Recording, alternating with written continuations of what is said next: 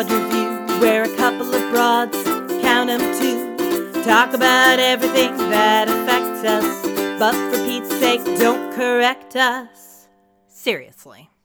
Just settle in, kick off your shoes, it's time to tune into the Broad Review.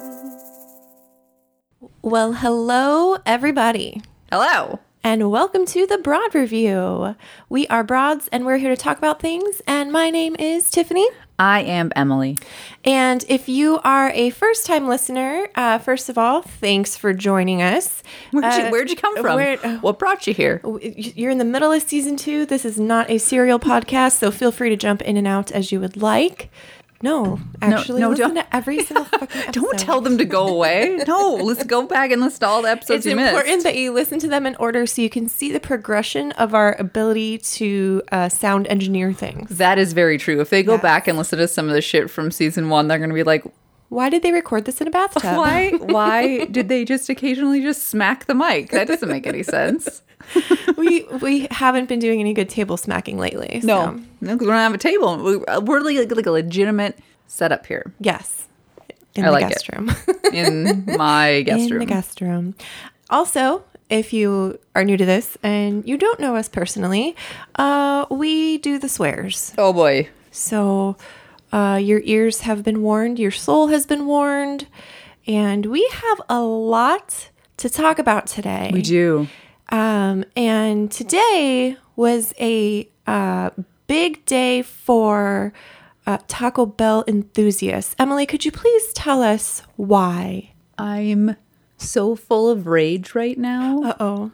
My blood is boiling. Oh, no. So, for those of you that haven't heard the buzz around the Taco Bell world, Taco Bell, for a limited time, specifically August 8th through 12th, has been advertising taking over a resort in Palm Springs to open up a Taco Bell hotel called The Bell. Okay. For those of you that don't know me, I enjoy Taco Bell. I enjoy everything that Taco Bell has ever done and will ever do. So when I got the notification that this was happening, it was a no-brainer. It was an obvious place that I needed to go and a thing that I needed to be a part of. Absolutely. We got the notification. You were supposed to be put on a list, and then they were going to send you more information and tell you when you could reserve. So the time that reservations were going to go open was 10 a.m. this morning. Mm-hmm. 10 a.m. and 5 seconds they were sold out. Fucking influencers. I'm not exaggerating. No. I have a conspiracy theory. Couldn't Bill hack it somehow? He tried. Jesus. My conspiracy theory is there never were any rooms for sale. It's going to be all influencers. Yes, I think it is going to be the Fry Festival 2.0, and except it's Taco Bell. Because when Bill and I were talking about this, I did bring up, like, I think Taco Bell assumes that it's going to be like a bunch of hot girls in bikinis, but it's really going to be me and Bill. Like, it's going to be actual fans of Taco Bell who want the swag, who want that kind of stuff. So I bet they figured that out and were like, oh, fuck. We can't actually open this up. This is going to be the worst. Like, it's going to be a bunch of stoners and Emily and Bill. And, like, people like Tiffany in her late 20s who couldn't afford anything else for dinner. So I'm thinking they never had any rooms. They never put them up for sale. It was a marketing ploy.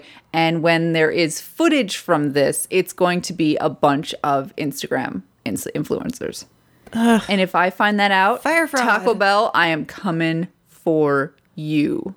Can you sue them for false advertising or something? I think so. Emotional distress? Yeah. Diarrhea? Are you saying from their food or because of the stress that it caused me? Both? A little bit of both. I really wanted to go. I know. You were ready to go to Palm Springs. I really wanted to go. No, it's a pain in the ass to get to Palm Springs from Seattle, but you were going to do it. I was going to do it. And, Bill and I even discussed, like, last night, he's like, how much am I allowed to spend on this? Because we had no idea what they were going to cost. Right. So, we worked out a budget of, I don't care what it fucking costs. Just do it. Doesn't matter. Let's think about Palm Springs in August for a second. Hot. You would have burned immediately. But I would have had Taco Bell breakfast in bed, which is one of the things that they promised. Yeah, I know. All the things that they were saying that they were going to do was like, this is the greatest thing. They were going to have a Taco Bell salon where you could get your nails did with Taco Bell art. And you could get like they were going to do braids like they do in like Cozumel. And I could get braids. Were they going to write your name on a piece of rice? They could write my name on a piece of rice. Do a henna tattoo on the beach? Yeah, but it was Taco Bell themed. Ugh. I'm so mad. I really, really, really, really wanted to go. I'm not sorry. that gross. Like, there are Taco Bell fans that are grosser than me. Like, I would have at least, like, made an effort and tried to, like, dress cuter than I normally do. Maybe wear, like, a romper or something. A romper. I don't know. I would have tried. God, why do you disappoint me, Taco Bell? Hashtag Breaking Hearts Taco Bell. Hashtag you're canceled, Taco Bell. No. No, they're not canceled. You know who's not canceled in fast food today? Oh, speaking of fast food marketing situations, one of my favorite purveyors of mediocre deli sandwiches, Subway, has taken an interesting marketing, I can't think of the word I'm looking for.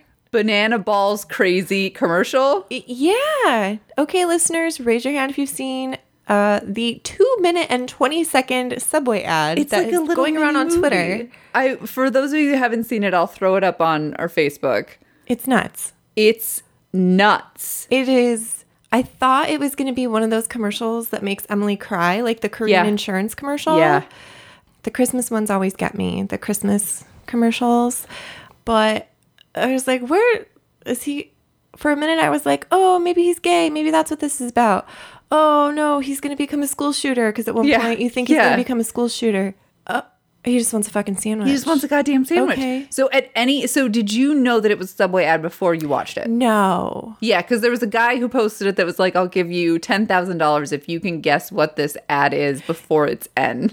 Yes. I think we saw the same tweet, or I sent it to you. Mm-hmm. I sent you the tweet. You probably saw it before that, though, right? I saw it, but I hadn't watched it. Yeah, because it's like, what bullshit ad am I going to watch today? Yeah. I'm sick of watching advertisements. I'm sick of the media. I'm sick of everything. This was a thing. Also, was he peeping on his mom? Was that his mom, or was that just another... I don't know. There was really no context for where he was when he decided to be a peeping Tom. There's a lot to unpack in 2 minutes. And then one girl turns him down, and he's an incel then. And becomes a school shooter. He shaves his head, and that represents maybe if the he would have puberty. gotten the sandwich earlier, like if somebody would have been like, here, I know your heart's breaking. Here's a meatball sub. Maybe don't shoot up the school. Maybe this will change your life sooner. You could become a sandwich artist. Well, and then somebody asked if the girl who broke up with him was the girl who was the sandwich artist, and that's why like he was happy at the end because he saw her. He was like, "Oh, look, I do business, and you work at Subway. You work at Subway, you bitch." I don't think that's what was going on. I hope not, because then that's a whole other level of fucked up. That was an interesting marketing ploy that they're using. Interesting is a word for it. I mean, effective. Probably, because we're talking about it. We're talking about it. Could it have been a minute shorter? Yeah. Yeah. Could it have not involved most of the parts of the childhood? Yeah. Was he peeing? Yeah.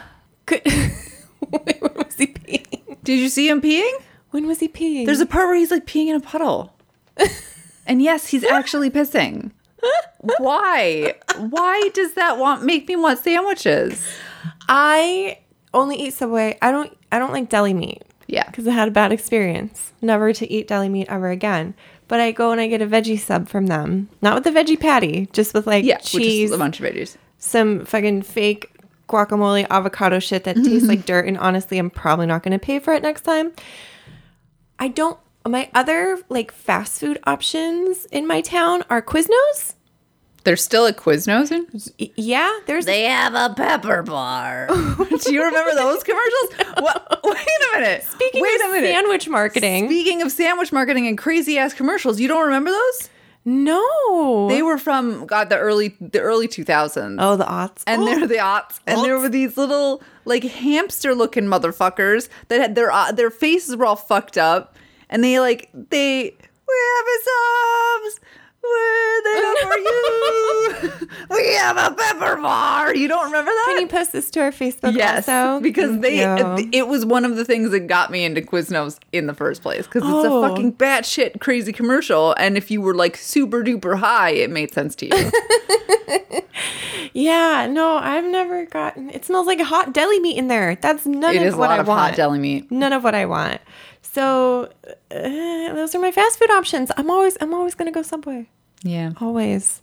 I'm gonna ask the ladies in there about the commercial, and they're gonna be God. Like, they're gonna be like, we have no idea what you're talking about. We're actually a franchise location. Yeah. So please don't bring up the goddamn ad again. We don't get paid enough to deal with your shit. Oh my goodness. Oh well, that was a good fast food moment. Fast food corner. Mm-hmm.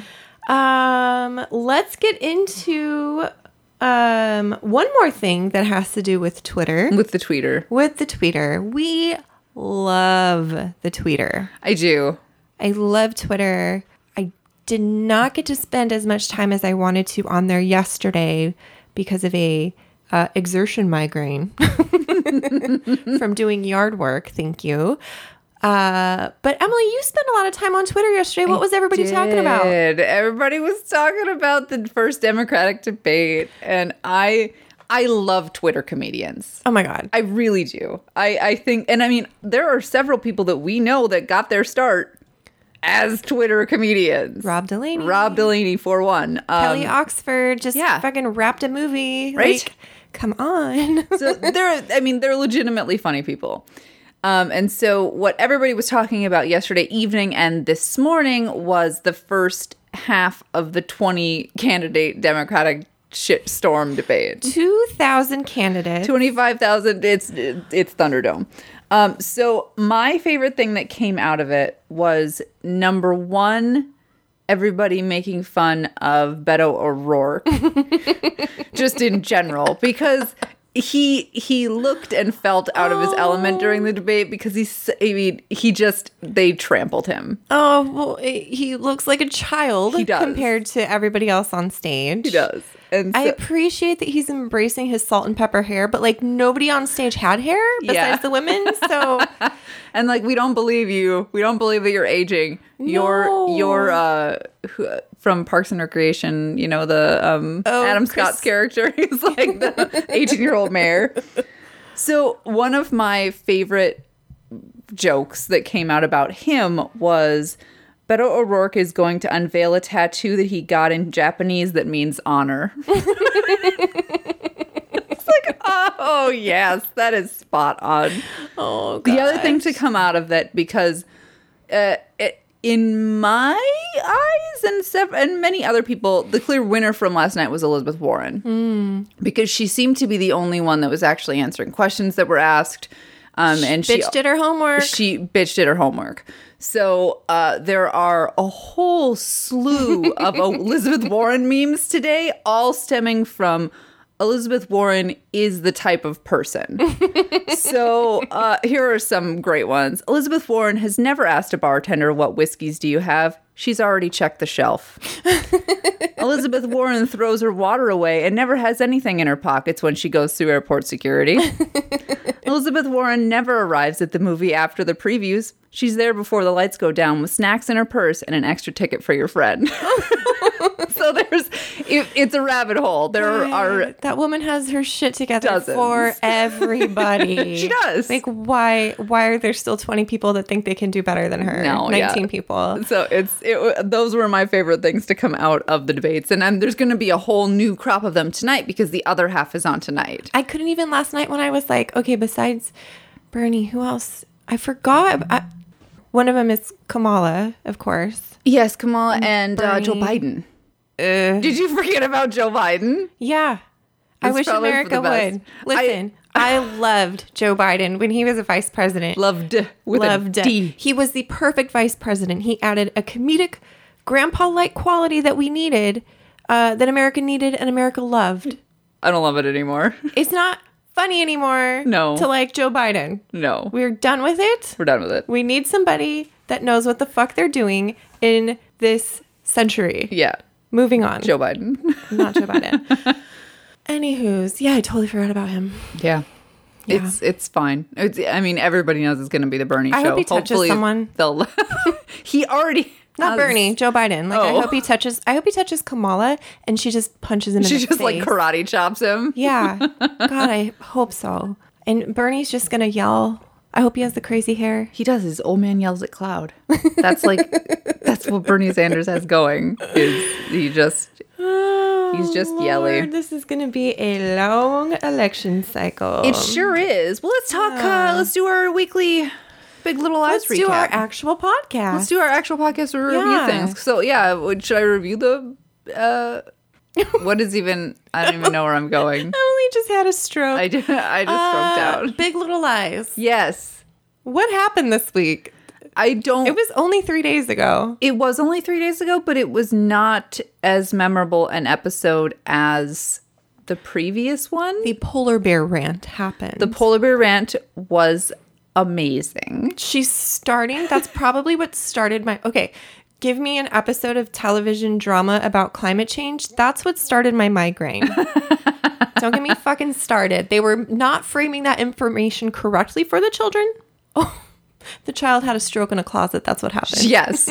She had a stroke in a closet. Chloe said she had a stroke. That was like my favorite line of the whole fucking show. I really didn't understand what had happened to Amabella for like... I was like, why are twins murdered her? So did I. I'm like, oh, that's who's going to die is Amabella. Oh, that's fucking crazy. This poor wimpy child. Oh, wait. She just had a weird panic attack in the closet. Why didn't the teacher notice that she was in the closet? Until there were little legs.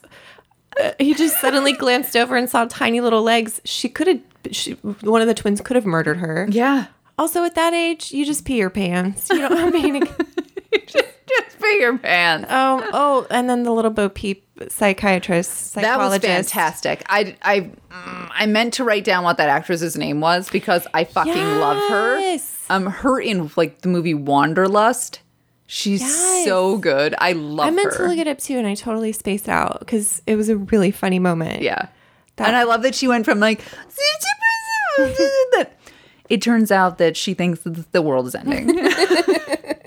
I love that actress. Oh gosh. Yeah, that was interesting. And like Renata not realizing that like her consistent being at a level 27 is giving her child stress and anxiety. And then we have Ed getting his groove back.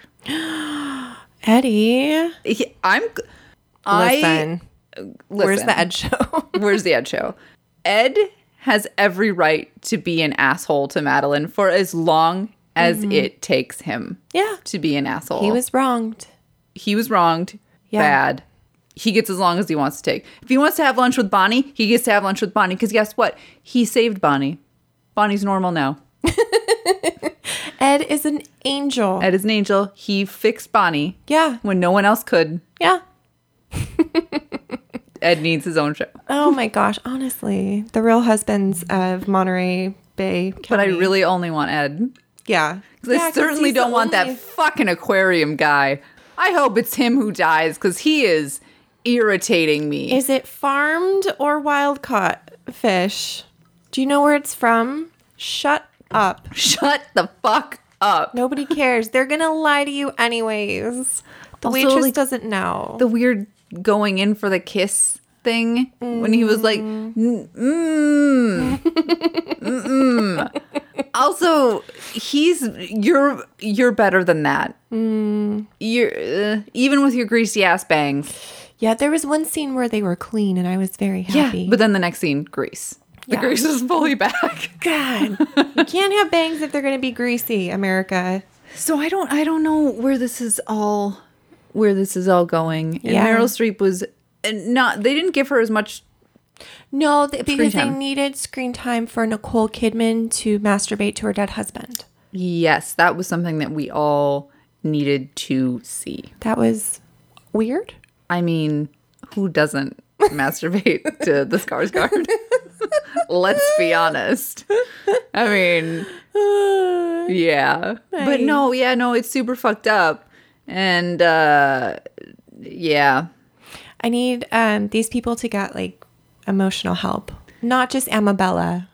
Well, they're all in therapy now, and they're all that same therapist. Is there not more than one in Monterey? It's just that one girl. What she's gonna do is quit her job and write a book about these bitches, which she should. And it's called Big Little Lies by Leanne Moriarty. And my name has always been Dr. Moriarty. Speaking of Leanne Moriarty, did you finish 9 Perfect Strangers No, I yet? haven't been able to because it's too boring. I can't finish it because I'm listening to the audiobook. You have to finish it before the awful show comes out. Wait, they're making a show out of it? Yes. Reese Witherspoon bought the rights to that one too. There are better ones by her. Yes. Weird. Yeah. A lot of better ones. Why that one? I've only read one other one. I read what Alice... Excuse my pen dropping. I read What Alice Forgot. Which they are making a new movie. That's right, with Jennifer Aniston. Fart sounds. Come on. I forgot about Jennifer Aniston. Is her husband going to be played by Adam Sandler? Ew, no. Probably. They're Hollywood's hot new couple. They're not. That's horrifying. Yay. All right, so also on HBO. Oh, God. Dun, dun, dun, dun, Dick Watch 2019. How was Euphoria this week? Let me tell you that when you gave me this assignment, I thought it was going to be a fun assignment. I thought Dick Watch 2019 was going to be a joy. It's not a joy. Oh, no. Do we need to cancel the mission? I don't like it. I can honestly say in all of my years of show watching, I have never had a show that's made me this uncomfortable. Really? Good job, Euphoria. Always making Emily uncomfortable. Blush. Not even it's just hard to watch. It's like Schindler's List but with kids. It's so like were there kids on Schindler's List? Yes, there were. I was trying to think of some movie that you only want to watch once. It's Requiem for a Dream, but it's a TV show. No. But it's a weekly fucking TV show. Nope. And instead of a bunch of different ages, they're all teenagers. So imagine this happening to kids all the time. It is fucking hard to watch. So what's going on briefly is, remember the football player whose dad is Eric Dane? Yes. I was hoping that Eric Dane was going to disappear forever, but no, it turns out that he's going to have a very big part in the show, and that is upsetting to me. Wait, pause. I did confirm the story. It was actually a videotape of him and Rebecca Gayheart and Carrie Ann Panacci was her name. Yeah. Or Carrie, I don't know. No, that's the lady from Dancing with the Stars. Anyways, Miss Teen USA over the age of 18, they were doing drugs and having a sexy party, and there was a tape released. So essentially Euphoria, so that's probably why they reached out to him for this fucked up show. He wrote the script and gave it to his homie Drake. This is my life. Okay, carry on. The football player's name is Nate. Mm-hmm. He's Eric Dane's son. Mm-hmm. So it turns out when he was very young, he knows what his dad is into because he found out that not only is his dad doing these things, he's filming it. Raping. Yes. Has not been established if he has to be aware that I don't know if it's established that he knows that they're underage because he has them call him daddy and stuff. So I think he has to know. And so he's raping every single one of them because they're underage. And it's upsetting. And so little Nate saw these tapes and now emulates his father and wants to be muscular like his father. And also it turns out wants to find transgender women like his father. It's only transgender. It's transgender or kind of, feminine gay men. Aye. So boys. It's oh, what the fuck, Eric Dane? So he also has severe anger issues. severe anger issues. So there's no way that this show is going to end on a happy, pleasant note. Something very more awful than has already happened is going to happen, and I don't know that I want to know what it is. You don't have to keep watching it. I do, though. I have to find out what they're going to fucking do with the show. The other thing that they introduced in this episode, because this show is about Rue mostly, and somehow this is going to come back to Jules and Rue. Jules, because Nate has actually been reaching out to Jules on a dating app. Oh. Not showing his face. So why are kids using dating apps at all? First of all. Second of all, in this episode, Rue is forced to try fentanyl. So that's just another exciting thing. And she's forced to try fentanyl because and I knew what was going to happen so she goes to her drug dealer's house. Who her drug dealer is, she considers a friend. He's a little bit older, but he's generally kind to her, and, they can joke around, and, she can, he'll front her something and she'll pay him back later. And it's just, you have a friendly relationship with your drug dealer. Who you don't have a friendly relationship with is your drug dealer, because those motherfuckers are usually horrifying. So she goes over to his house, and he's like, you have to go. And he's like almost in tears being like, please get out of here. My boys are coming and you have to go. And she was just kind of like laughing it off. Well, his boys show up, and it's his drug dealers. Oh, and they think that she's just adorable and force her to try fentanyl at basically essentially gunpoint. She knows that they have weapons. And what's fentanyl? Fentanyl is heroin, but worse. Okay. It's worse than heroin. It's extremely dangerous. There have been hundreds of thousands of overdoses because of fentanyl, because it's such a small amount that not like heroin, you can take a lot, but we're talking like molecules. Okay. Just like tiny, teeny, tiny little bits, and any more can kill you. Ew. So it's extremely dangerous, and it's also horribly addicting. Okay. So it's pretty much the worst thing that you can try. God. It used to be heroin. I remember, like, if you were like, oh, I've done all this, but I've never tried heroin, you were like, fine. Now it's that, but it's fentanyl instead. Okay. So there's that going on. Let's check in with Dick Watch 2019. I can't count these particular dicks. Oh, God. So the infamous locker room scene came. They're teenage dicks. Ew. And I was so grossed out by it that, like, I stopped counting after, like, 4, and I'm like, I don't want this. I don't want this in my life. I don't want... terrible assignment. I don't want this assignment. So, there's probably around 30. Oh, my God. But I don't... Are they teenage actors? I don't know, and so that's why it was even worse. I'm like, am I even supposed to... They can't be. There's no way they would be able to show it if these kids were under 18. Right. So they can't be, but it's still fucking gross. Ugh. Because they're intended to be under 18. Ugh. So last week's takeaway was, I'm glad that I grew up in a time without cell phones. Yeah. This episode is, I'm so fucking glad I have made the choice not to have children. Oh, yeah. Mm-hmm. Because I can't raise kids in this. I can't. No. I do not, I can barely take care of myself. I can't. No. You knew that some of this stuff was going on, but this show is going to open up, and I hope that a lot of parents of kids that are getting to be teenagers watch this and take it seriously, because it's fucking eye opener, and I don't like it. Well, it's not like everybody's going to grow up and go get a Subway sandwich, right? Some of these kids aren't going to come out of this at Subway. No, instead the end of that ad is them going into the drug dealer and getting fentanyl and fucking overdosing. Ugh. It's so terrifying. Jeez. I don't want to watch it anymore. You don't have to. I'm gonna.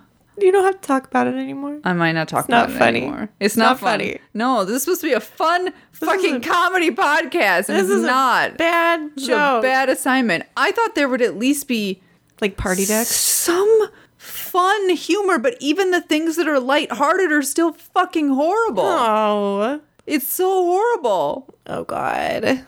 Euphoria, man. 2019 in a nutshell. Jesus Christ.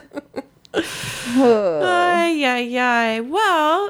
did you watch anything else? I did. This I did. This past week? I should have watched something a little bit more lighthearted. Yeah. But I watched something that I have seen.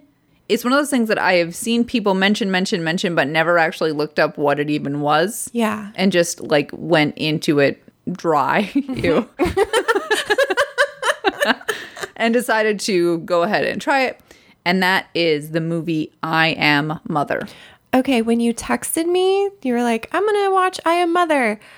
I immediately thought you were talking about the RuPaul song, Call Me Mother.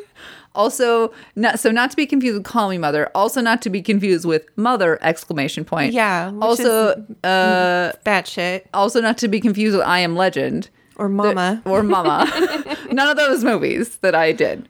I Am Mother is available to watch on Netflix. Okay. It never went to broad theaters. It never went to like national theaters. It premiered this year at Sundance. Oh, and then straight to Netflix. Yes. So Netflix bought it from Sundance. Okay. Which is why it had a little bit of buzz right around January and then it kind of died because they didn't release it in theaters. They released it straight to Netflix. I have been seeing it in my Netflix feed. Mm-hmm. So it is an Australian movie. Okay. And it's actually very impressive because it is a lot of these people, the people who created it, it's their first movie. Oh. So the screenplay is by a guy named Michael Lloyd Green, who has made nothing you've ever heard of. And director is Grant Sputor, and it is his first movie ever. Wow. So that is a pretty big deal that your first movie goes to Sundance, gets picked up by Netflix, and gets promoted by Netflix. That's a huge deal. Did it win any Sundance awards? I don't know what those are, but I know I'm sure it did, but it doesn't like you get an award for like being there. You get like a participation trophy at Sundance. Yeah, I don't know. That's what it's always seemed like. It's never seemed like they've done anything. Like I feel like they give every movie an award at Sundance. But then like some of the Sundance winners, and then you go and watch them like movies like, I don't know if this is one in particular, but I feel like The Lobster has like Sundancey vibes, you know? Oh, for sure. They're not always, yeah. User friendly? Sure. That's one way to put it. That was pleasant to watch. The other thing that was very impressive, considering who was making it, nobody, that it's on Australia, was the cast. The cast was very surprising. I am going to list the entire cast right now. Okay. How long do we have? So there's Mother, who is the robot. The robot is Mother. Robot things scare me lately. Robot is Mother. Okay. The robot is voiced by Rose Byrne. Oh. And the second that Mother started talking, I was like, oh, that's Rose Byrne. She has such a distinct voice that I was like, oh, yeah, that's Rose Byrne. I stopped in and looked it up, confirmed that it was Rose Byrne and not somebody who was pretending to be Rose Byrne. And then they also list in the cast the guy who was like in the robot. I don't care. He did a great job in the robot. Wow. Daughter is played by an actress named Clara Rugaard, who is pretty much a newcomer. Okay. She's a Dutch actress. She's the Netherlands? From Holland? From Holland. From Dutch. From Dutchland. No, Dutch. God damn it. She's Dutch. She's from the Dutch. Yes. Scandinavia? No. No. Nope. No, she's not from Scandinavia. So she is, I'll talk about her more later. She's 21, but she looks about 13. I thought you were going to say 30, and I was like, that's fucked up. No, a lot like she's 21, but looks 30. She's tanned a lot. No, she's got Zendaya, who I found out that I was pronouncing her name wrong. It's not Zendaya, it's Zendaya. Oh, excuse me, Rihanna. Yeah, God damn it. She's got that vibe where she looks juvenile, even though she's of age. Tom Holland. Is Zendaya only like 18.2? I thought Zendaya is in her 20s. Is she? Yeah, I think I could be wrong. But you don't correct us. You don't correct us. So the third cast member, because there are only 3, okay, is woman, and that is played by Hilary Swank. Oh. So, but Clara is a nobody, but Rose Byrne and Hilary Swank are B-list, C-list maybe? C-list? Probably C-list. But not A-list. I found out what the definition of A-list means. Okay, because I meant to look it up and I didn't. The definition of A-list means that person can sell movie tickets just by attaching their name to something. Oh. So we're talking... like $1 Million Baby Hilary Swank. Yes. Well, okay. That was kind of before she became... No, that was more of a... We're talking Johnny Depp. Ew. I know, but he's considered A-list. Angelina Jolie. Okay. At this point, Robert Downey Jr. Okay. These Chris are Evans, A-lists that you can... I'm just naming the Avengers. I'm just naming all the Avengers. Thor. Not so much Gwyneth Paltrow now. Gwyneth Paltrow in the 90s, yeah. Brad Pitt. She's too busy in steaming the early her vagina. 2000s. Yeah. So those are A-list. I don't know how they determine B, C, and D. I determine those with how I am. Okay. But I'm going to say that Rose Byrne and Hilary Swank are C-list. So the story of Mother is after an extinction event, which they eventually kind of broadly say was like wars. That's what because climate change is going to lead to famine, which wars. is then going to lead to wars. Wars. So, there we go. Wars. After an extinction event, wars. An embryo storage facility run by a robot named Mother produces a child and raises her to a teenager. So you get to see the whole process of Mother taking the embryo, because we're talking like thousands and thousands of embryos that they have in the storage facility, but she starts with one. Okay. And she, plays music for her and is teaching her and makes her toys and gets to have a birthday. And because they're in this kind of like, just in case there's an extinction event thing, they have plenty of supplies, but she can't go outside because Mother says that there's contaminants outside. It's not safe to go outside. So she's not allowed out. Daughter is very, very smart. She's very good with electronics. She's good with robotics. Like she can repair Mother's arm when it breaks a little bit. She's good with dance. She's very Mother raises just a model child, what you would want a child to be like so they didn't end up on the TV show Euphoria. That would be this particular child.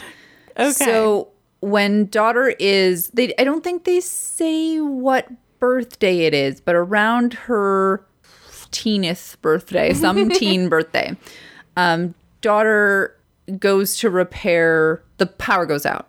And daughter goes to find out what it is and repair the problem, which she can easily do because she's a whiz at electronics, and finds a mouse. Ew. Which is the first living thing that she's ever seen. Oh. So then she becomes curious as to where this mouse could have possibly come from because they're in an airlock. Yeah. How is there a mouse in here? And also, Mother had told her that everything was dead. Yeah. How is there a mouse in here that seems relatively healthy? So she starts questioning Mother, and Mother is kind of like, no, it's contaminated outside. It probably has been in here for years and we just never noticed it. Blah, blah, blah. It's a 15-year-old mouse. Yes. So daughter naturally, as a teenager, becomes very curious. Yes. And she's lived her entire life in a bunker and wants to see if maybe there is a possibility that the contaminants are gone or that there are people that survived. How would Mother know? Mother's been down here. She decides to put on, a radiation suit basically and try to go outside in the airlock. So she opens up, there's like a 3-level airlock thing. She opens up the first one and all of a sudden there's banging on the door. And suddenly Hilary Swank is there. What? So woman shows up. They never say her name. And woman is wounded and in one of the airlock. So she chambers. eventually lets her in Okay. to their bunker and says, you need to put on this suit and you have to stay quiet because I'm going to need to explain this to Mother because Mother is going to be very scared that I'm going to get contaminated and she's not going to like this. But she it's more like, I don't want to disobey my mother. Right. Woman finds out that Mother is a robot. Okay. Or a droid, as they call it. She flips her shit because a droid is what injured her in the first place. Oh. A droid that looks just like Mother. out there in the world. Turns out, according to woman, there was a robot takeover. There were no wars. There was a robot fucking takeover. It's going to be like this becoming one of my biggest fears. Also, not only was there a robot takeover, there are other survivors. Many other survivors. And there's no reason for her to be in this bunker. They need to get away from the fucking robots. We now get a teenage girl who has been raised by mother. Oh, God. Trying to determine who is lying in this situation. Mm-hmm. Why would mother lie to her? But why would this woman lie to her? Yeah. So it is just kind of a back and forth where at one point she's like, oh, that's obviously that this woman's crazy or trying to kidnap me or something. And, you know, she, whatever. And then she discovers something else and she's like, oh my God, mother has been lying to me. The only thing I'll say is at one point, for one reason, she helps woman escape the bunker and goes with her. Okay. But I can't say any more than that because the ending... And that's not necessarily the end. No, that is not the end at all. In fact, one of the things that I wrote down about the movie is I thought that was going to be the end. And then there was still like half the fucking movie left. God. No, there's so much more than that. And there is a very spoilery part after this. So I can't go into it because I actually would recommend that people watch this. It's a very good sci-fi thriller. And it is very impressive that a sci-fi thriller can be this beautiful and well acted with only 3 people and what I would have to imagine is a pretty limited budget for somebody's first movie. Yeah. So that's very impressive. So some standouts, Clara Rugard, the Danish actress, not Dutch. She's Danish. I said Dutch before. She's from oh, yes, the Danes. Daneland? Denmark. Yes, which is part of Scandinavia. Is it? We'll get there. We'll get there someday. She's 21. I thought she outacted Hilary Swank. Really? There were points where I was like, Hilary, you're at a 12. Stop. Because, I don't know if it was to show, like, how composed daughter was and how, you know, because she's such a model child. Is a robot. She's raised by a robot. Yes. She's not used to like pure human emotion. Yeah, so human emotion. So I thought that maybe they were, but I thought that Clara's nuanced acting was better than Hilary Swank's, which is pretty impressive. Yeah. She was very, very good. She had this way of being rigid because she was raised by a robot, but also having the curious nature of a human. Huh. So it was really, really good. Rose Byrne was a great choice as the voice of Mother.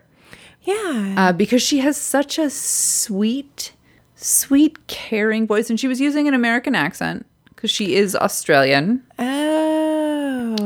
But she doesn't break accent. So yeah. Thanks, Rose Byrne. No, she's really good at that. Yes, she is really, really good at it. I remember the first time I heard her with her native accent. Yeah. And I was like, whoa. Yeah, you wouldn't know, like from Bridesmaids. And yeah. Yeah. So she was a very, very good choice because she has this way to be very loving, very tender, but firm. But then when she's using that same voice to scold you, it's goddamn terrifying. Ugh. I thought the twist, I'm not going to tell you what the twist is, but what I thought the twist was, which is not, is that woman was daughter from the future. I thought that they were going to pull some of that shit and I was going to get mad because of that stupid, I hate that twist. I fucking hate it. Because in this movie especially, daughter looks like a younger version of woman. Oh. They look like they could be sisters. Huh. So that's what I thought it was going towards. That's not the twist. Okay. Because that would have been a shit twist. I won't say the ending, but I did have to look up after I was done. I had to look up the ending and interpretations of the ending to make sure that I was understanding it correctly. Okay. So that was a little bit of a problem. I don't need things to slap me in the face with how obvious they are. But this one was like, wait a minute. Did I get that right? And so, okay, I got it right. Yeah. So I think they could have been a little bit more obvious. Okay. And that also might be because I'm dumb. So for those of you that are not dumb, it may not be. It is not scary because there were times where I thought there was going to be jump scares, and there were not.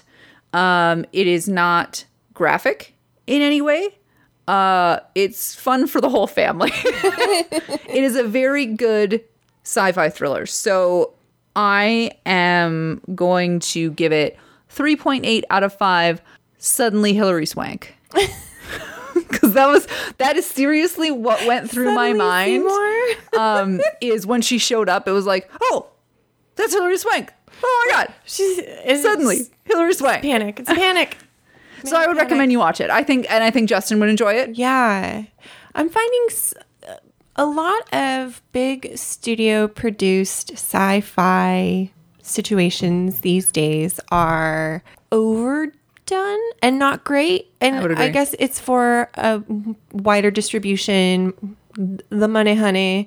So these smaller ones are what I think we're both kind of enjoying more. Yes. It's the people that are not doing it necessarily to make money, but to make a good film.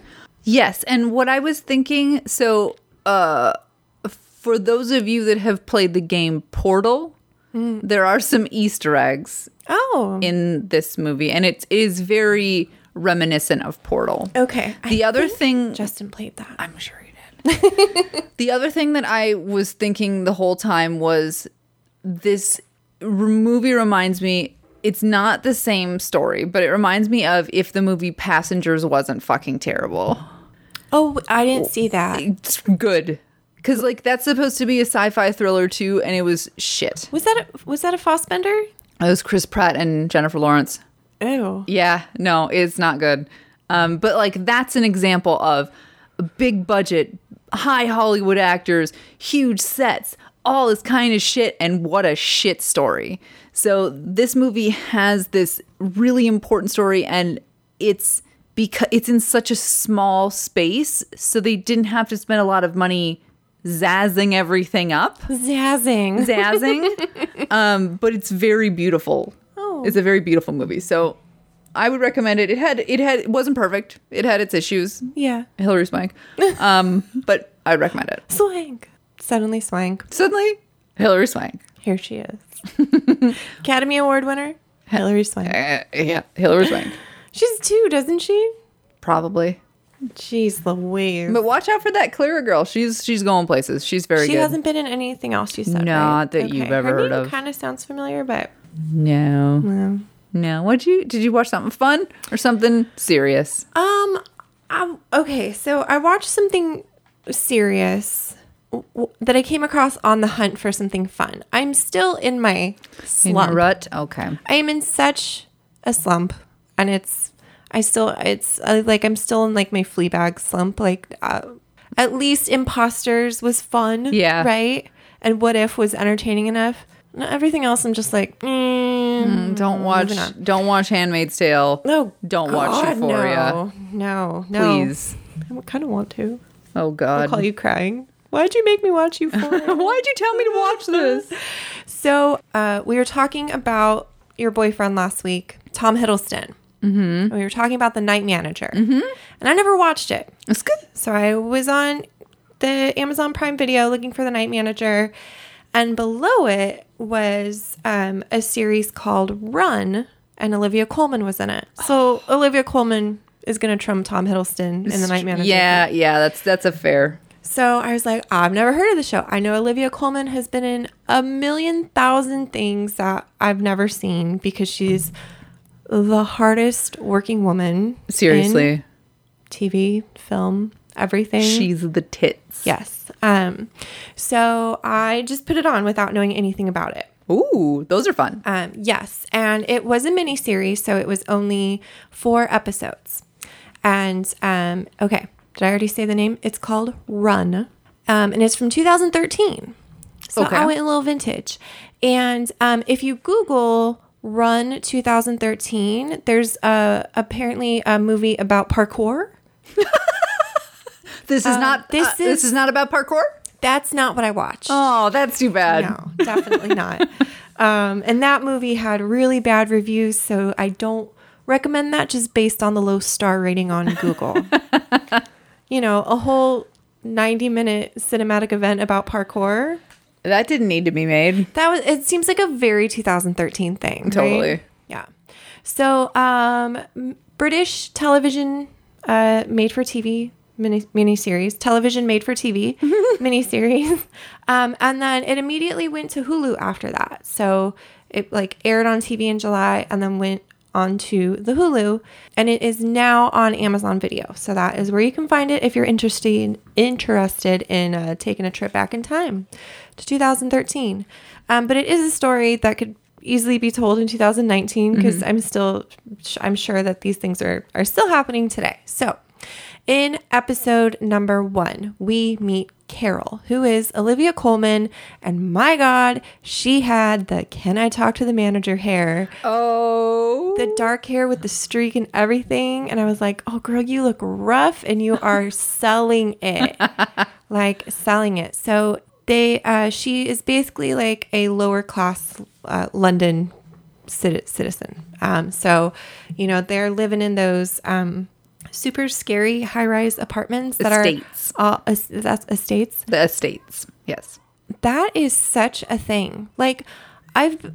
San Diego, apartments everywhere, right? Yeah. But those estates that you see, I can picture it exactly in my head what you're talking about. It's terrifying. Yeah. There's so many of them. Because Rose lived in them from Doctor Who. Yes. Yeah. So she lives in an estate with her 2 trashy sons. They are just complete shits. They're not even good looking. They don't even have that going for them. They're just awful. She tries to be a mom and cook them dinner, and they're like, piss off, we're not eating that. And then they're all smoking cigarettes in their estate. And I'm like, you guys, you all look like you smell. I don't like this right now.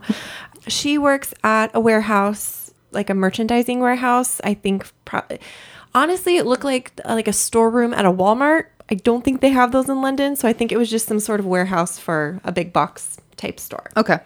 And she is stealing phones to sell on the side. Okay. Because again, she's a poor. So star that in your brain. She's a poor and she's stealing phones to sell on the side.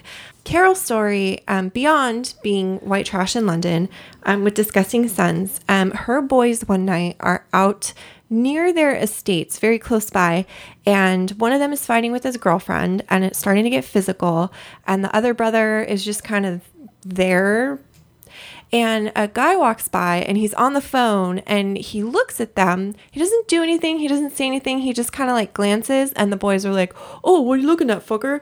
And then they beat the shit out of him and kill him on accident. But maybe not, because they were pretty awful. And then they just leave. Cool. In my head, this series was about that story. Okay. Yeah. It was they're going to broad church it after that. Right. They don't. Oh. The rest, they're long episodes. They're a full hour. So...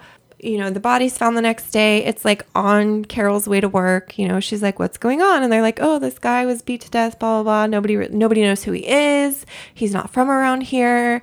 And nobody knows who did it.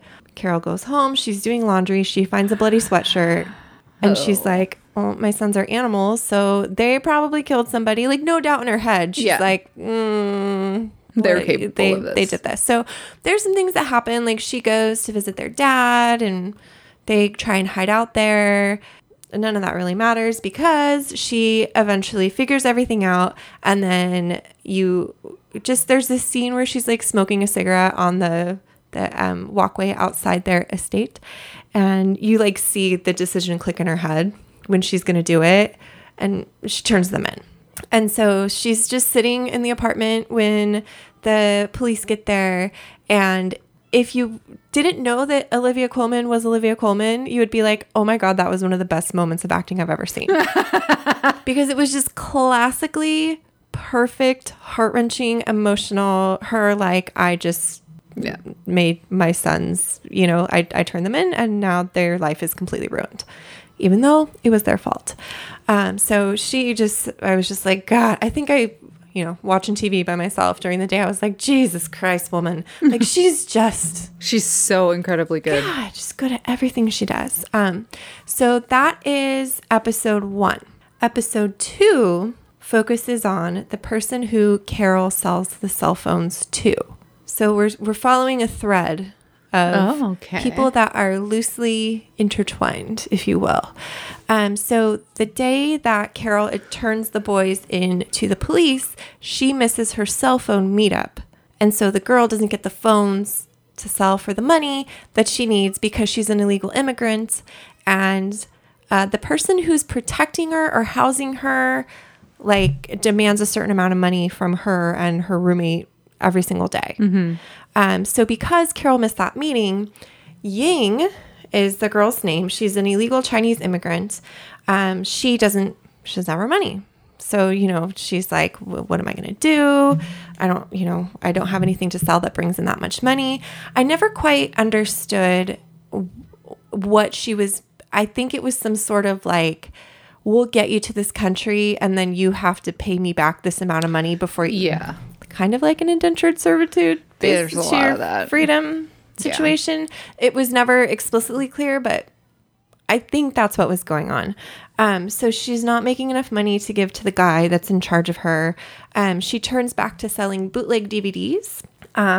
She sells one to a man named Richard, who is kind of like the town friendly recovering heroin addict, if you will. Okay. Everybody kind of knows who he is, and they're always worried he's back on the heroin, whatever. But he buys a couple DVDs from her. Star that one in your brain. That is the next part of the thread. So it follows her story, which is absolutely heartbreaking because she's trying to run away from this guy because she doesn't have enough money. She ends up in a barber shop and convinces the very sweet, very kind-hearted owner to let her like sleep in the back room and she'll like clean in exchange. And they kind of end up having this really innocent romance where he like starts to understand what she's doing and she doesn't trust anybody because she's had a horrible life so far. So they decide they're going to run away together and then she just leaves him. Oh, he's probably better off in the long run because that guy was never going to let her go without his money. So that was Ying's story. So that her whole situation started because Carol missed a cell phone sales. Okay. So then the next episode is Richard, who is played by, I didn't think anybody besides Olivia Coleman was like, that's the big name person in the show. Richard is played by Lenny James, who you may know as Morgan Jones in The Walking Dead. Oh, I was like, that name sounds pretty familiar. Yes. And I wasn't even going to like note that or anything until I saw that he won some Best Actor awards for this. Oh, okay. He was really good. I mean, his episode is, they're all a little grim. Yeah, they don't sound a little dark. This is fun like fest. Dark. This isn't fucking Notting Hill. This is like the streets of London and what the lower class struggles to survive. So Richard is, everyone's favorite recovering addict. He bought the DVDs from Ying to give to his daughter because he has a supervised visitation coming up with his daughter. Mm-hmm. So he's super excited. He's going to give her these DVDs as a gift because he doesn't get to see her that often. Well, he previews one of the DVDs and of course they're bootleg DVDs. They're really shitty quality. So he finds Ying and confronts her and wants his money back because he doesn't have a lot of money because he lives on the streets. And he causes a fight with the barber and another guy outside the barber shop, gets arrested, misses his visitation with his daughter. Aww. So sad. Yeah. So then some things happen. He goes back to the methadone clinic and he's like, I'm ready to get off the methadone. And they're like, no, you're not. A couple things happen with the drug dealers and he gets in a situation where he's with an addict who needs somewhere to do her drugs. And he's like, well, I got kicked out of my homeless shelter because I missed curfew. So they gave my bed away. But I found this abandoned car and it's like on a suburb street and we can use this car. And so they're hanging out in this car. He eventually kicks her out because he's like, I can't be around that. I don't want you doing the heroin. But he's basically hanging out in this car, and the neighborhood, like the guy whose house it's in front of, is like, I'm going to call the cops if you don't get the fuck out of here. And he's like, this car doesn't belong to anybody. It's been abandoned here. Stir that one in your head. So Richard decides he needs money for something, and I don't quite remember what it was because I'm loosely paying attention. But I think it was to follow his daughter where... I don't know. He needed money. So he's going to sell the car. It's parts. He's going to sell it for parts. And so he goes to the shop and he's like, I have this car. It's like a 2013 Honda Civic, whatever. And they're like, yeah, we'll give you this much for it. Where is it? And so he goes back. The car's gone because the neighbor called the police. And so he doesn't get his money. And that's basically the end of his story.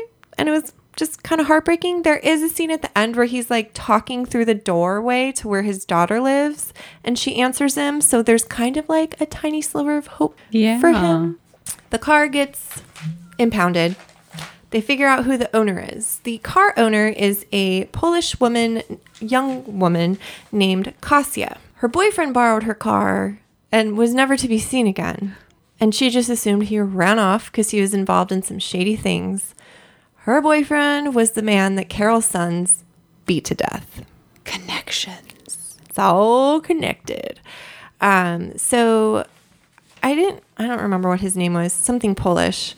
She can say that because she's Polish. I can say that. Yeah. I'm from there. It's not Scandinavia. So she just assumed that he ran off because he was a shady dude.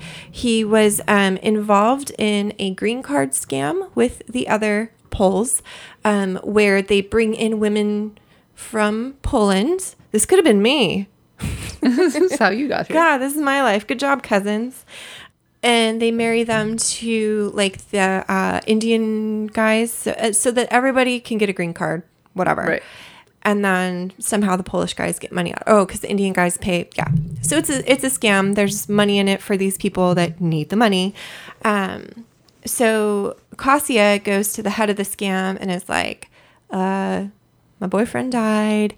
I need money, blah, blah, blah.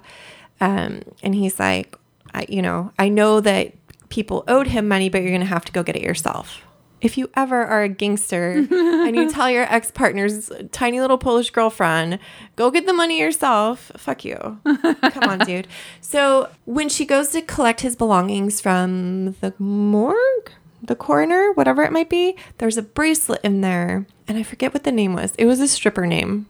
It was a really good stripper name, too. I totally don't remember what it was. But she knew the strip club that he frequented. And so she went there with the bracelet with the name on it and was like, who is this person? And so she went and told what turns out to be his stripper girlfriend that he died. And the stripper's like, fuck you, get out of here. You don't know anything about my life. They end up talking again. Turns out the stripper has a son by him. And one of the reasons he was like in this green card scam circle was because he needed money to give to his son. And so that's why he was doing all this illegal stuff. None of these are the result of great choices, but it still kind of all makes sense. You're kind of like, oh, that's why he kept doing it. That's why he never committed to an honest life, because he just right. Okay, so they need money to pay for his funeral. They don't have money to pay for his funeral. The cheapest funeral they can get is like $3,000 and nobody will give it to them. So Kasia is like, fuck it. I'll marry somebody for a green card scam. They set her up with it. She goes to the meeting place. And she hates it. She's like, whatever, I'm just doing this for the money.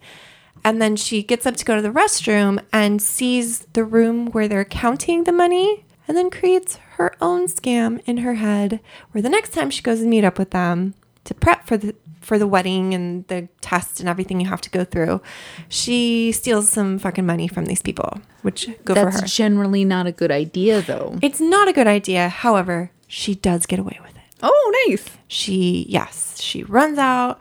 The guy who was her boyfriend's partner chases after her, but she makes it onto the train. The doors close. She's fine. She's got her money. She can go off. She can run away, do whatever the fuck she wants. The only other person sitting on the train, do you want to guess? Is it Olivia Coleman? It's Olivia. It's fucking Carol. It's Carol. with the talk to the manager hair. And it went full circle. Connection. And that's how it ended. And I feel like we have seen things before that do that. Mm-hmm. They were pretty small links, right? Like very loosely connected. But I still like how it worked because it showed very different aspects of the problems that the lower class faces and why they're kind of stuck in this cycle of bullshit. Like Olivia Coleman is stuck in a cycle of bullshit because she works at a low-paying job, but she can't really get anything better because... Yeah. Anywho's. So the writers of this series won a few awards for it. So it was appreciated by the people watching television in Britain. And it was a good watch. I'm glad it was a mini-series. Yeah. If it was a 4-part series about Olivia Coleman's trashy sons... I don't think I cared enough about them to want to watch the whole thing because they were really awful. Yeah. They were really mean to her. And she was trying her best. God. Leave Olivia Coleman alone. It's not her fault she had that haircut. She did it for the role. So it was good enough. It was interesting. I'm glad I found it. I wouldn't have known about it otherwise. But a little dark. But I am going to give it 3.5 out of 5. I forgot what our rating scale was. 3.5 movies. 3.5 out of 5 interconnected stories that are not Crash. I didn't want to yell. This seems like a Crash thing. Yes. Yeah, because if you want to watch a movie where interconnectedness gets fucking annoying, watch the movie Crash. That's like the 3rd time we've talked about Crash. It is, and how much I hate it. Crash gets a 0. I hate Crash. May I briefly review one more thing that's a little bit... We got plenty of time. We're nowhere near an hour and a half yet. We have 7 hours. Listeners, if you're still here, thank you. Thanks for hanging on. I promise I'll get out of my slump. Actually, I did find something to watch that I wish that I would have found earlier in the week so that I could have finished it by podcast recording time. Feud. It's a Ryan Murphy for FX series. I love me a good Ryan Murphy. Yeah, Ryan Murphy's the man. And it is the story of Joan Crawford and Betty Davis. Yes, I was like, I really think I've heard of this. I am so fucking here for it. It's really good. So next podcast, I will gush about that. Something a little bit more uplifting and fun. Yay, uplifting and fun. And I'll probably go see Spiderman. Oh, I didn't realize that was coming out soon. I think it's coming out next week. Oh my gosh, you're excited. I am excited. Yeah, your tiny little boyfriend. Tiny boyfriend. But like, it's not, I don't think it's okay because he's supposed to be in high school in the movie. So as long as I don't find him attractive in the movie, but in real life it's okay, is that how it works? Can you separate the two? No. I can Let try. the record show, she said no. No. I can try. Actually, yes, because he's so like bumbling and silly as Spider-Man. I like British. I was just going to say British young boy. That's not, oh Christ. I like British young boys. That's not what I meant at all. It kind of is. No, it's not. I like Tom Holland as a British boy. No. That's not what I'm trying to say. I like him with his accent and he's adorable. But not as a teenager. Little boy. Jesus, please get me out of this hole. Talk about something else. I'm going to get the FBI at our door. Oh my goodness. So I wanted to review something different because I talk a lot about TV. I think that's what happens when you work from home is you work, you watch TV, you do house stuff. No. I do occasionally leave the house, but usually it's not for very exciting things. I pulled weeds yesterday. That was cool. And then you got a migraine. And then I got a migraine. So that's not cool. My brain doesn't like when I do things like that. So I like podcasting. Mm-hmm. I love, and this is one of the reasons why I want to do my own podcast. I love the concept of a podcast in general because it's a really cool way to consume media. Do it while you're driving, you're flying, cleaning the house, whatever. I listen to music too, but I feel like listening to podcasts while I'm doing stuff is an opportunity for me to learn something different. As I'm getting older, I realized I've kind of squandered a lot of learning time in my life, filling my brain with mindless bullshit. Wait a minute. Are we supposed to be teaching people things on this podcast? Are they supposed to be learning something from our podcast? Because they're not. There's other podcasts that do it really well, and that's what I want to talk about. They're taking care of our stuff. All right. So most of what I listen to are true crime serials, and they're so popular now that there's some out there that are just shit. And some of them are really well produced. Some of them are very interesting. I started listening to one about the Golden State Killer that was just basically retelling the same story that Michelle McNamara fucking nailed. Why do that? Why would you do that? Yeah, well, honey, I know that you wanted to learn about this, but you're late to the party. So sometimes you need a break from that, especially when I'm home alone and I'm doing dishes and I want to listen to a podcast. But I don't want to listen to something that's going to scare me. Yeah. And make me think I'm going to get murdered. So I don't remember how I came across this podcast. I feel like somebody tweeted something about it. And always on the tweeter, I jumped on it immediately. So the name of the podcast is... What it is. It is called You're Wrong About.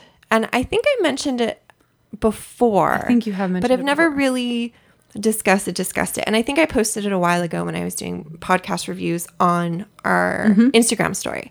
But I wanted to honor it a little more because I enjoy the hell out of it. So You're Wrong About started in May of 2018.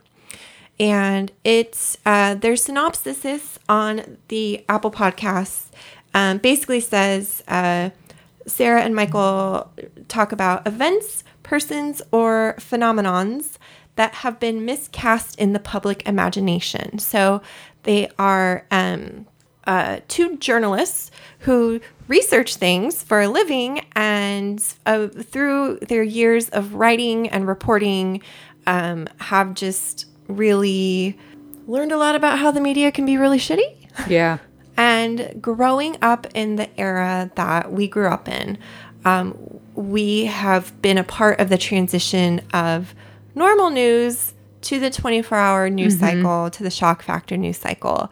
And so because they are intelligent and very well-rounded reporters, they grew up with that happening. And then they're like, well, that's not what I heard about this when I was growing up. Let's go back and let's look at this. And let's retell the story how it should have been told. And I think because we're of the same generation, there's all of these things that they talk about that I'm like, well, fuck, I didn't know that. I knew shit all about the Clinton impeachment. I listened to a 2-part episode. The first one was about Monica Lewinsky. The second one was about the impeachment proceedings. And it just blew my mind. Because we were, in 1990, 11 years old, right? And anyways, okay, so back to the journalists. They are Sarah Marshall, not the movie. Sarah Marshall is a writer at many things. She's currently, according to her Twitter, featured in Believer magazine, which I don't know much about, but maybe we should. I don't think it's of the cross. It's definitely the Believer of the cross. She would never do that to us. Believer magazine and BuzzFeed, but she has done a shitload of things. I believe from her tweetings and her commentary on the podcast that she is a nomad and that she just lives wherever she needs to work to write that story, and then just gets in her car that I think is like her storage unit and possibly a garden. She was tweeting about growing plants in her car the other day. She is wild. She is a character, and you should follow her on Twitter. She's a very prolific tweeter, but some of the threads, they're so entertaining, and they're thoughtful, and she's very articulate, which I'm not, which I really aspire to be better with my words when I'm speaking. Better at wording. It's hard making words come out of my mouth. I can write them down on paper just fine. Yeah. but my brain and my mouth don't keep up with each other. That's fair. But so she is a smarty fucking pants, and I really enjoy her, and I enjoy her on Twitter. Then maybe that she possibly lives out of her car. She's super Gen X, about our age-ish. They talk about that a lot, how they are on the cusp of almost being millennials, but enough to not be a millennial. I think it's like 1979 to 1983 is that range. Yes. Where we can't really call ourselves either. Yeah. So, yeah. Let's see. And we talked about how she's a very prolific tweeter. Okay. So that is Sarah. And then her co-host is Michael Hobbs, who is a Huffington Post reporter. And he is based out of Seattle. And he is the same as her, very, very well researched individual, very insightful, thoughtful, super fucking smart people. That's how articulate I am. Does he want to hang out with us? I know, Michael Hobbs, do you want to come hang out with us? I doubt it. They're having an election party last night. I doubt it. An election party, a debate party last night. You should follow him on Twitter too, because he tweets a lot about Seattle issues, if you will, which is where I now get a lot of my Seattle news, which I don't really have to pay attention to because I live in the valley. Yeah. But it is still interesting. So they have been just over a year, but they have quite a few episodes. I don't think they started as a weekly thing, but I think they're starting to now. So I wrote down a few episodes that I've listened to because the topics interested me, but there's definitely ones where the topics don't jump out at me that I'm still going to listen to. So topics that I grew up with, and I only knew the media side of the story. Monica and Bill and the impeachment, which that's where I learned that she was the aggressor. I didn't know that. Jeffrey Dahmer was, that was an interesting episode. He only nibbled, if you will. Did not full consumption? Yeah. I thought he like cooked and ate entire bodies. Like Hannibal Lecter. Right. No, he just nibbled. Amy Fisher, which you know that story, but they told a lot more about Joey Buttafuoco and then a lot more about how she was framed as the harlot. Anna Nicole Smith, that episode is heartbreaking, and anybody that made fun of her should listen to it and feel bad. Elian Gonzalez. The little kid with the guns. Yes, that was a really interesting episode. I had no idea what was going on with our relations with Cuba at that time. No fucking idea. I didn't know. And then Terry Schiavo, which I loosely remember from the early, I want to say it was the early 2000s because I think I was in college. Yeah. And I would come home and General Hospital wouldn't be on because I watched General Hospital when I got home from class in college. Wait, do you have a thing for Joshua Jackson? For Lucky from General Hospital? No. Okay, I'm just checking. No, he wasn't my Lucky. He was one of my teen heartthrobs. Oh, yeah, because Lucky was older. Yeah. So, okay, never mind. Yeah. So those were ones that like helped retell stories that I learned based on 90s media and early 2000s media. Yes. Have they done the McDonald's coffee burn lady? No, but there's a documentary about that I want to watch. It's incredible. Did you watch it? Yes. Okay. Because everybody gets that story wrong. Yeah. Because they use it as an example of somebody who frivolously sued a corporation, and it's the exact opposite of that. Yeah. So I think they may have mentioned it or somebody mentioned it, but yeah, I really want to watch that documentary. Yeah.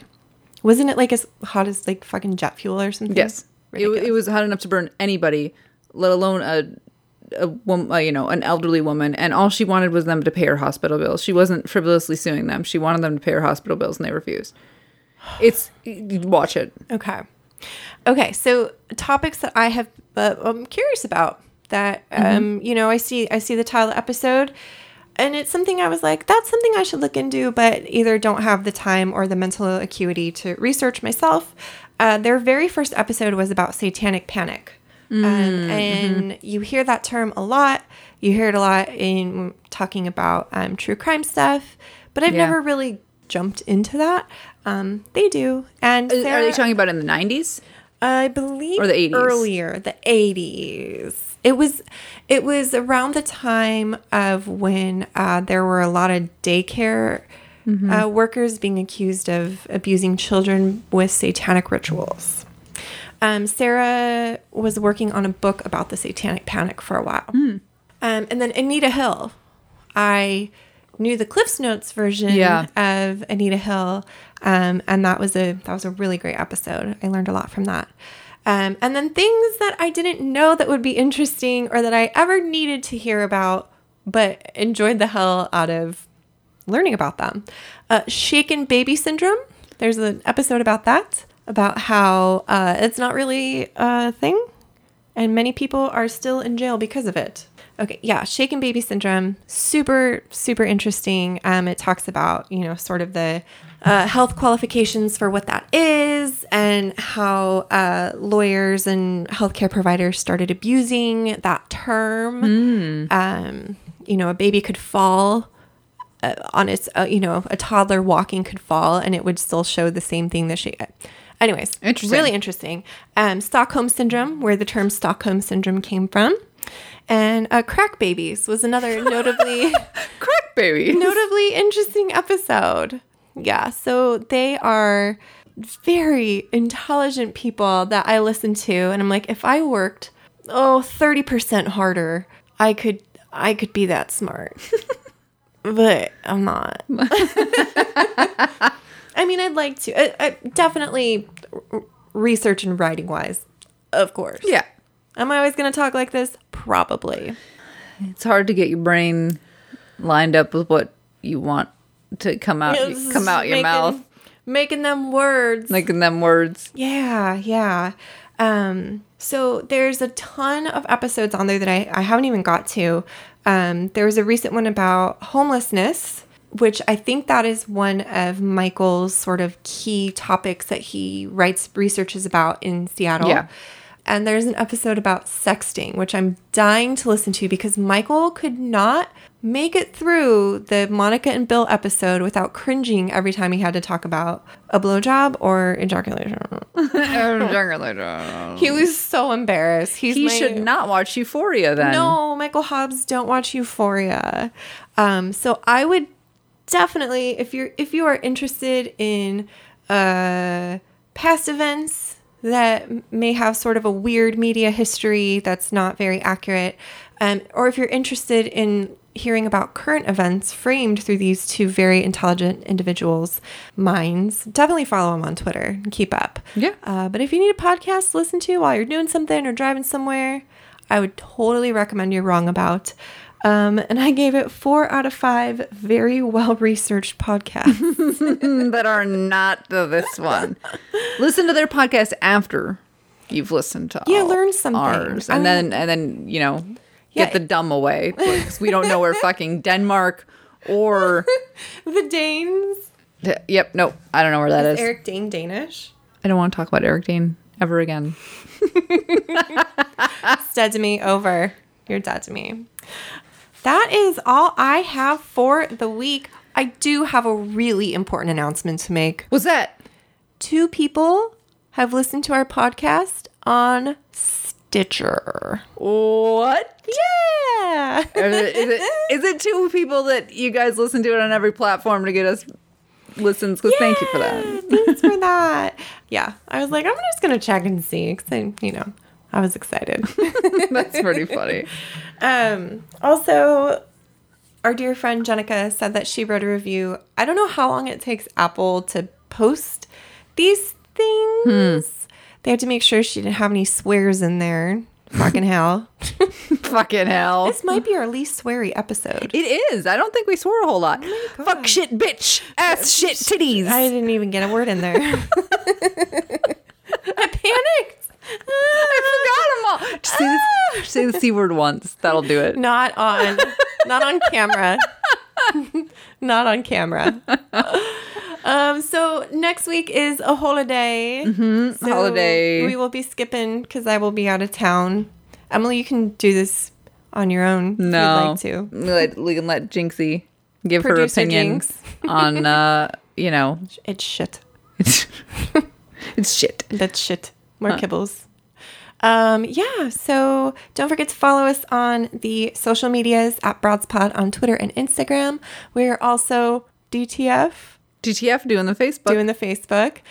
Which Emily is very good about posting videos that we reference. YouTube videos. You all know that I don't do the YouTube. Yeah. I'm very doing bad the YouTube. at it. I'm handling the Facebook because I know how to do the YouTube. Tiffany knows how to do Instagram memes, which I have no fucking idea how to do. I try to do things with my story, and Tiffany's like, "What are you doing?" I was proud of you. It's like I put a sticker on it. I was so proud of you. Yeah, follow me on Instagram if you want to see how my fucking gardening is going. I did. Yeah, you have flowers. Oh yeah, I didn't plant those. They just appeared. Yeah. Isn't that fun gardening? Yeah. Like, I didn't plant this, but it's there. One of my mom's friends was like, "You have such a green thumb." And I was like, "I don't. No. I bought this house In fact, that. I went and I pruned it and then I killed it. I thought it was a weed. So we'll see you. I'll see you. We'll listen to, nope, you're listening to us. We will talk at you about the second week in July.